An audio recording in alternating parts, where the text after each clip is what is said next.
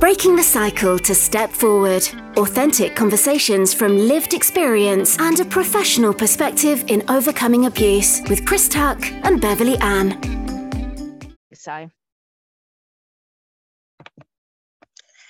Hello and welcome to Breaking the Cycle to Step Forward.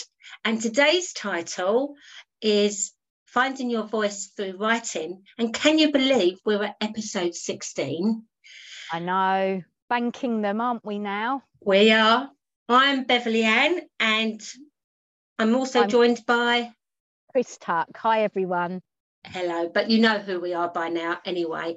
And if this is your first podcast that you've come across, please go back to the beginning and you can find out about other topics that we've spoken about. So today's title in Finding Your Voice Through Writing, you know, we've been talking about this and we've got different conversations. Any thoughts you want to start with yourself, Chris? I just think that finding your voice can be life-changing. It can break the silence, it can break the chains, it can break the cycle, whatever phrase you want to use. But often people can't verbalize for themselves what is going on. Their head is just spinning with so much stuff. And it's about just taking all of that. If you can't verbalize, if you can't offload, taking it out of your head, taking it out of your voice box, literally, and putting it down on paper or digitally, just offloading and writing it down so that you can just breathe. So that's what it is for me. What is it for you? Well, it is all of that now, but it's been challenging. So it's good that we have this conversation because we hear this and some people are like, yeah, and other people are like, no. And I've always been like, no. And that goes back to when I was a teenager. Mm-hmm. So as a teenager, I was lucky to be fostered at 15. I was fostered by my English teacher with all good intentions. So, however, she was also, she was my English teacher at school. And I remember there was a time before I was fostered by her. It was going through a very tricky time. I was in children's home, etc. Different things happening with the family. And I wrote this essay of 500 words. I was so proud to get it done with all the confusion, chaos and everything happening in my own life. So to get this done and completed on time for homework, I was really proud to get it done. But then when it came back with a big C- in red, that was the first example or the first message that came to me, like, oh, but you asked this question, that's what I put. And when she explained further about what she wanted, okay, I can see now as an adult, so another adult, it wasn't quite what she wanted. But as a child, yeah, I'd done the best that I could do. Your little masterpiece. Yes. And then when I did go and live with her, and I'm not saying she did it in a horrible way, it's just how we receive it as children and our messages. And then when I did go and live with her, I kept a diary. I was 15, kept a diary, who I fancied, who I didn't. As you do. Yeah, you know, when I wasn't allowed to go to this place and, you know, and I've always been a person is don't just tell me no, tell me why. Do you see what I mean? Or as I have done in some of my own writings, and I can share this, is don't tell me, ask me. Yeah. And I was sometimes told you can't do that. And I'd been going there for a year. You can't go there anymore. But know why. So I did what most teenagers do. I said that I was going to a friend's and went to the youth club. And of course, and put that all in this diary. And so it got found. Oh, no. And then I was called lots of different names, which only compounded how I was personally feeling. So the adult who did it, I'm not blaming. Mm-hmm. I'm not blaming. Yeah. She had her own fears and she was trying to do her best by me. Do you see what I mean? Probably tried to safeguard you, Beverly, at the time. In the only way she knows how. Like, you know, as parents, because parents come in different roles, That's true. She didn't mean it against me personally. However, as a teenager, I felt that it was an intrusion into my privacy. Absolutely. And that stopped me writing. Right. For because years. You're scared of people finding and intruding, and the trust was broken again there, wasn't it, I suppose? Yeah, and the judgment. Yeah. You know, judgment. You know, and then being called names. So not just, you know. I can imagine not nice names. No. And when you're already feeling, you know, unworthy and all the rest of it, that only compounds it more. So they're the kind of messages I had. Needless to say, the relationship broke down hugely, and that's when I moved out. Right. So for me, years later, when I did start having therapy, etc., I had a wonderful book, The Courage to Heal, and I do have an old copy now. It's not in print anymore, but it's about lots of different stories of survivors, and I use that. It's like my Bible, my counsellor. It was like, oh, there's other people that have been in my position. And so I did start to write. I wrote a letter to my dad, and I wrote lots of different things, but always on little bits of paper. Right. And never in one. And ironically, if I do that, if I write now, I don't have just one place that I write. I still write, but it'll be in lots of different books, and they're in different places. And do you think that is as a direct result of what happened with your caregiver at the time? Absolutely. Right. So, and I'm aware of it. So this is why we like having these conversations, because we know the professional side, but then we also know our personal side. We're human beings. So I've always wanted to write a book, and I will do it, but I'm also aware of the cost to me personally. So I want to be able to break it up, because it's like anything. Self-care is the most important thing that we talk about that, but then it's about accepting what's right for us. Yes. And that's why we wanted to talk about this writing, because I don't know about you, Chris, when I first heard about journaling, about writing out your thoughts and feelings, I really thought that I had to write out an essay. Because and it all had to be grammatically correct, and what do you put in it? Do you put those innermost thoughts? Because like you just said, the judgment, if someone comes across it, how is it going to be received? How am I going to be perceived? Yeah. So I started off with just putting words sometimes. You know, when I was learning to check in with myself, anger. What is it? Well, I don't know. It's anger. So I just feel that. I feel anger. Yeah. Happiness. What's that feel like? I don't know. Happiness. But it was over the years adding to it. And then when I was asked to write a letter to my younger self, I couldn't do that. I didn't know how to be that young person. She was giving me an age. I didn't know how to be that child. I only knew how to be a carer of everyone else. So what I did then, I pulled out sentences that I'd heard other people say to me. So like my mum, my dad, my foster mum, you know, at school being bullied, different things like that. And I pulled the sentences out, and that's when I wrote that poem. Don't tell me, ask me. We're breaking up a little bit. Sorry. I can barely hear you. I can hear you. Can you hear me now? Okay, brilliant. I can hear you now, yeah. Yeah, that's what I love about Zoom.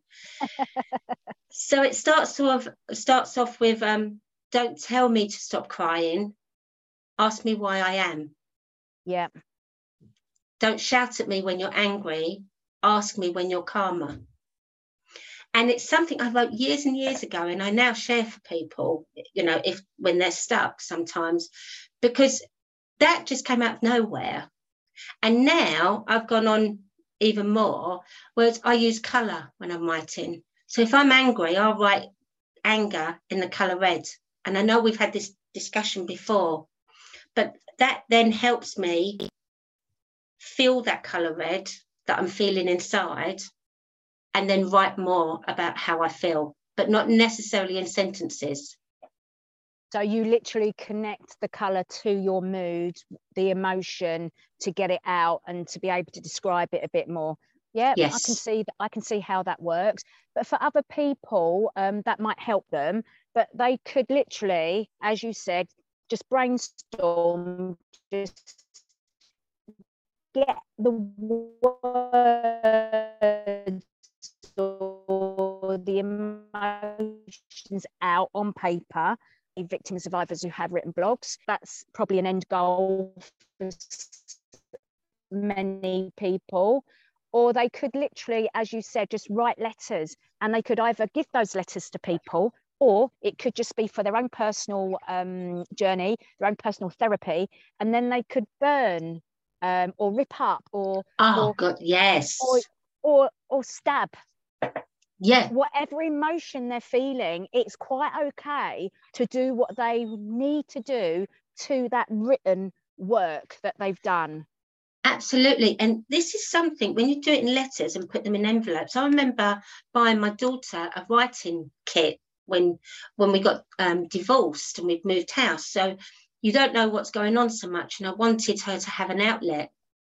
So I bought her a writing set, and she used to write letters. I mean, she used to write them to me as mum as well. Interesting. And I kept quite a lot of them in different ways, and not always ones that are really nice. But yeah. I'm glad she was able to get it out.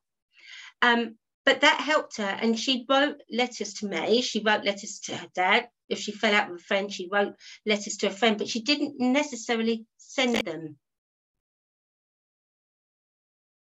She didn't send them, did you say? She didn't, yeah. She didn't necessarily send them. Yeah. So that can be a way of expressing yourself to the person that's caused you harm, as part of your therapy, part of your healing, but you just do with it what you want, what you see fit. So I've got, as part of the therapy that I'm undertaking at the moment, what I do, I use my phone and I write into the notepad of it, or I speak it and get it translated into text. Yeah. And then I will print it out, and then I took it into therapy with me. And because sometimes when I'm in my emotional self, I'm not in my thinking brain, I'm in my emotional brain, so I can't express what I want to in therapy. So when I've got it already, and I will literally sit there and read it out to her, explore all of that, and explain how you're feeling when you're in a place of not non-emotion, because when you're writing it, you're very emotional, but you do it all in your own time. And then in that hour of therapy, you've already prepared it, you're ready to go, you're ready to rock and roll, and then I can just speak it, and then we can have those discussions afterwards. So it's a really good tool for me, the way that I've explained that, to help me move on with stuff. Absolutely. But even as an adult, I sometimes, I look back over time now, when something's happened between me and another person, and like you, when you're in that emotional place, you can't get it out effectively, or you try and you just get frustrated, or you're in an emotional state, they're in an emotional state, and it's not being received in the right way. Yeah. And that's that's from both sides.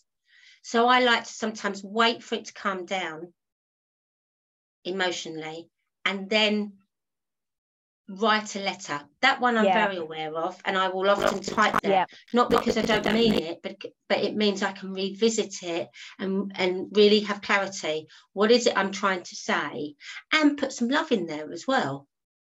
So, it's okay to say, I did feel angry. I felt frustrated, not necessarily at you. I felt frustrated at the situation. Yeah, exactly.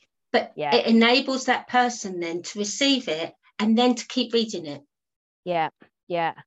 And I think another way that this can be advantageous for people just generally in life, if they start using writing when there's an upset or a miscommunication, is that often when you write an email and you're really emotional and you feel really angry or really passionate, is that you write exactly what you want to in the first email, do not send it. You then revisit it when you've calmed down a bit, and you can start taking maybe the swear words out of it, and you can start putting it into context, and you can start probably seeing it from the other person's side of it, and you can soften it all out. If it needs to happen, you can soften it all out, and then you can end up sending the email that you really want to send, not the angry version of it. But of course, if there's an angry version that you want to send, then please feel free. But don't do it in haste. Don't do nothing in haste. Always do first, and then revisit it, change it, and then send the final version that you actually want to send and that you want a response to.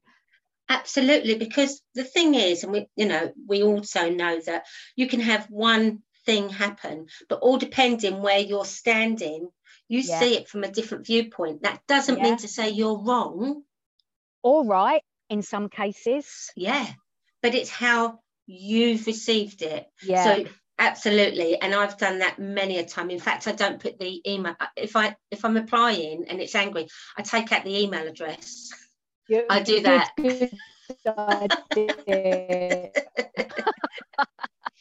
I think there's also another point.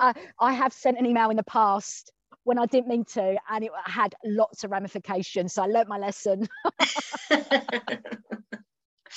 One of the things we just also want to make clear as well, and it was something that you brought up, which is really important about anything that you write down, because if you're keeping a diary, for instance, if you're keeping a diary when you're a child and there's lots of information in there, if you do go to the police at any time, that is considered evidence if you share that. So that if you disclose it to them, if you disclose it. So, that's something to be considered, and that's people's choices. Yeah, just to be aware of, at the same time, if you have documented exactly what's happening to you, that obviously would be brilliant evidence, because it's you might have dated it, you might have done whatever, and you might have literally been really explicit about what's happening. That's gold dust as evidence.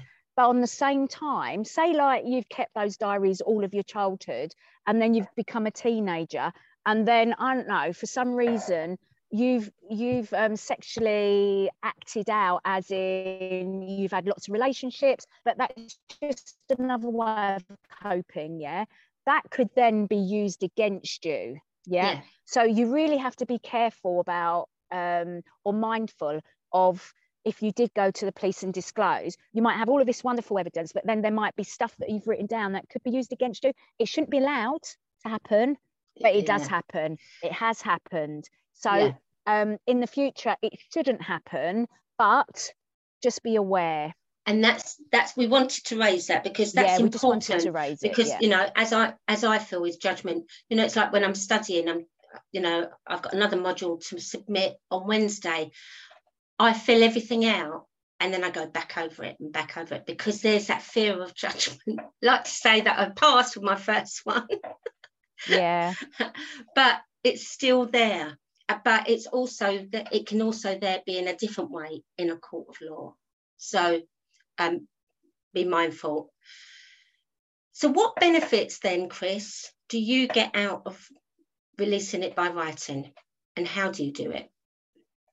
I think I've shared it already, but just to explain again, I think that I've got so much going on, and it sort of like doesn't come out coherently when I speak it. I get muddled, I get emotional, things might not, and I like things logical. That's how I like things. So when I'm able to write or speak into the text thing that puts it into writing, I'm able then to sort of like look at it, revisit it, and put it into a timeline or a more logical way for me. And often when I do public speaking, again, I can go off track, because that's where the brain takes you. And if I need to be focused, or if I need to have certain key things that I need to speak about, I will just dump, revisit, put it into some kind of logical sense and make sure that I'm covering the key messages that I need to get across. And I do that for whatever. So if it's an essay, if it's a public speaking event, if it's just me wanting to get my brain into some kind of order and gear. So it enables me to do all of that. Writing it down enables me to do all of that. So I find it really powerful. Yeah, and thank you, because I asked the question in a slightly wrong way, because you'd already said some of it, but you've also elaborated on that. Exactly. So thank you. So that's great. Yeah, thank you. What about yourself? As I said, I have different books, but I also do it through colouring. You've actually witnessed that. Do you remember when we were on the train and we were going up to Manchester, and we were doing a film or show? The film was being premiered, and it was our different stories. Yes. So it was an exciting time, but it was huge emotionally and a huge step in our recovery. So I had, and I still have them, I have colouring books and I use my pens. But before I start colouring, I start writing different words about how I'm feeling in the colouring pens. And then I start colouring in a picture. And then I get the other pens, the other colours on, once I've released that, how I feel. So like fear, once you release fear, once you understand it, then after that, it's like, well, I've let go of that. So what's there? Actually, there's excitement there. Okay. What colour am I going to use for excitement? And I do it like that. And then I start colouring in my picture. So when I get a picture, it helps me visually see, oh yeah, that's when I was feeling angry. That's when I was feeling scared. But overall, look, I still went forward. And it's just something, I'm a very visual person. So it enables me to use the writing, but in a way that has worked for me in the past. And then other times, I'll just write in a book or on my laptop. And like you said, I just dump it and take bits from it as I need to. And I think it's the release, as you say, whether it be colouring, whether it be writing words, or people use those mind maps, don't they? Whatever it is, it's just a way to just get all of that out of your system so that you can literally breathe, think, and move on. Yeah. It's just a different way of expressing yourself. So as we've said before, lots of people do art therapy for that, don't they? Some people like making things, like making clothes, drawing pictures, painting pictures, abstract music. art. Whatever it is you need to do to express yourself, that is what you need to do for you. And I think there's also taking it from your head and just doing it from your heart. And when I say it like that, that's not woo-woo, but we've got the conscious part, the thinking part, and we've got the subconscious, the deep subconscious, and we're trying to access that, because that's where those voices are, you know. And the pain that we talked about last week. So in our head, it's like, I can do that. And then we get that little message, can we? Am I good enough? Can I really do that? So when those little down, gremlins. Exactly. So when we sit down or stand up, because sometimes I stand up to do this as well, because I do it on big paper. When we're ready to do that, it's not about thinking about how you should be doing it. It's just thinking about, but also what's right for you. Yeah. So if you've only written down one word and then you need to walk away, walk away. Yeah. Put another word another time. But don't feel that just because somebody's able to write pages, I can't write a whole page, I can't do it. No. It's not like that. And I really want to bring it back to that simple part. Do it what's right for you. So it may be that you leave a piece of paper out or a book somewhere and you put one word in it. That's your start. And then another time you might go back to it and put another word. Yeah. So let's go back to writing a book.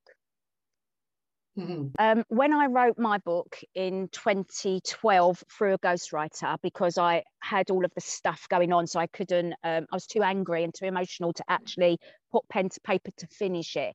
It was stopping me. the unheard voices and all the suppressed harm, it was stopping me putting pen to paper. So I did it through a ghostwriter, and I self-published because we hadn't got conviction. We hadn't, we couldn't name and shame because of, what's it called? I'm gonna see my brain's gone. See, if you don't write it down, you don't think about what you're saying. This is what happens. It's libel cases. That's it. Defamation of character is the word I was looking for. You have to be really careful if you haven't got conviction, like we haven't, that you can't just name people, because they could come after you and your assets potentially.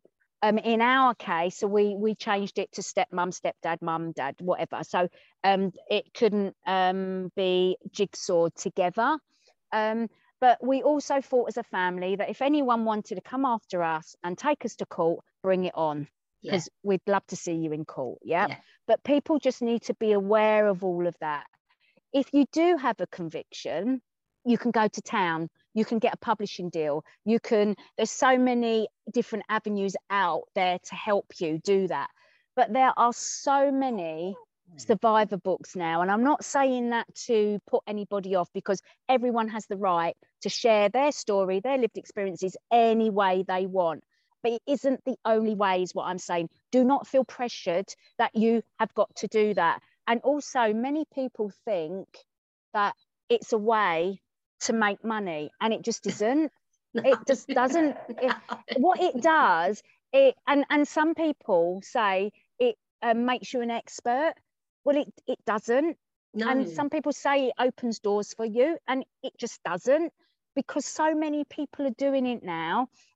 You're the expert in your own life, absolutely, 100%. You're the expert in your recovery, what's worked for you, what hasn't, 100%. But what it does for me is it's like,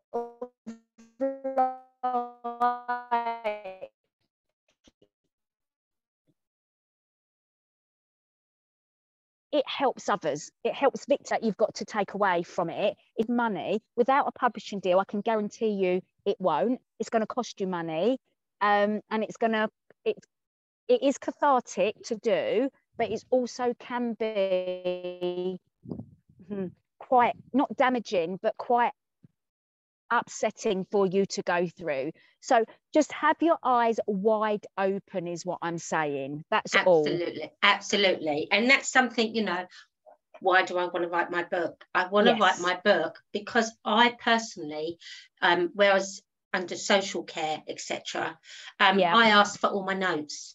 Yes. I was under a court order for 14 years, lived in 2 different children's homes, foster home, and then hostel. And the papers I got back are tiny. So for me, it's a personal memoir. And I say when, because I haven't given my son a time, when it's put together, if it helps another person to see, because I want to balance mine with some other, some helping tools as well. So, it's not about what it will bring in, it's about what's right for me. And I think the person that inspires me most there is books like Anne Frank's diary. Yes. A Child Called It. Did you ever read that? Yeah, I read all of the David's books. Yes, and I liked how it was broken down. And what's amazing is when you read his books, and I don't know if anybody's realised this, like his very first book, the way it's written, you can hear it's being written as a child. And it's actually very natural when you go back to your childhood to do that without even thinking. Mm-hmm. That's why when you get hypnotized, not that I've ever liked this personally, when you get hypnotized, if you're asked questions as a child, you'll respond in your child way. Yeah. I was just trying to remember his name, David Pelsar, isn't it? Yes. Yeah. So, see, my brain forgets a lot of stuff until I need to recall it, and then all of a sudden I'm going, oh, what? Yes, there it is. Yeah. It's in there somewhere. It's in there, in those filing cabinets. Yeah, right, we're coming up to 30 minutes now. Goes really so quickly, quick, doesn't it? Yeah. So what are your last thoughts about writing, Chris? Any little tip that you'd like to give to anyone? I think that if anybody is in that tumbleweed or that washing machine, part of their brain is just going round and round and round, they can't sleep very well, but writing really frightens them, to just revisit it in the way that we've explained, whatever it is that works for them, but give it another go. And even try that text to written speech software on their phones or on their laptops, if they can't physically write. Because I know some victim and survivors can't read, can't write, and no judgment, but there is a way that they can get that help and release some of the stuff that might be going on for them and keeping them stuck. So just to go and explore what would work for them,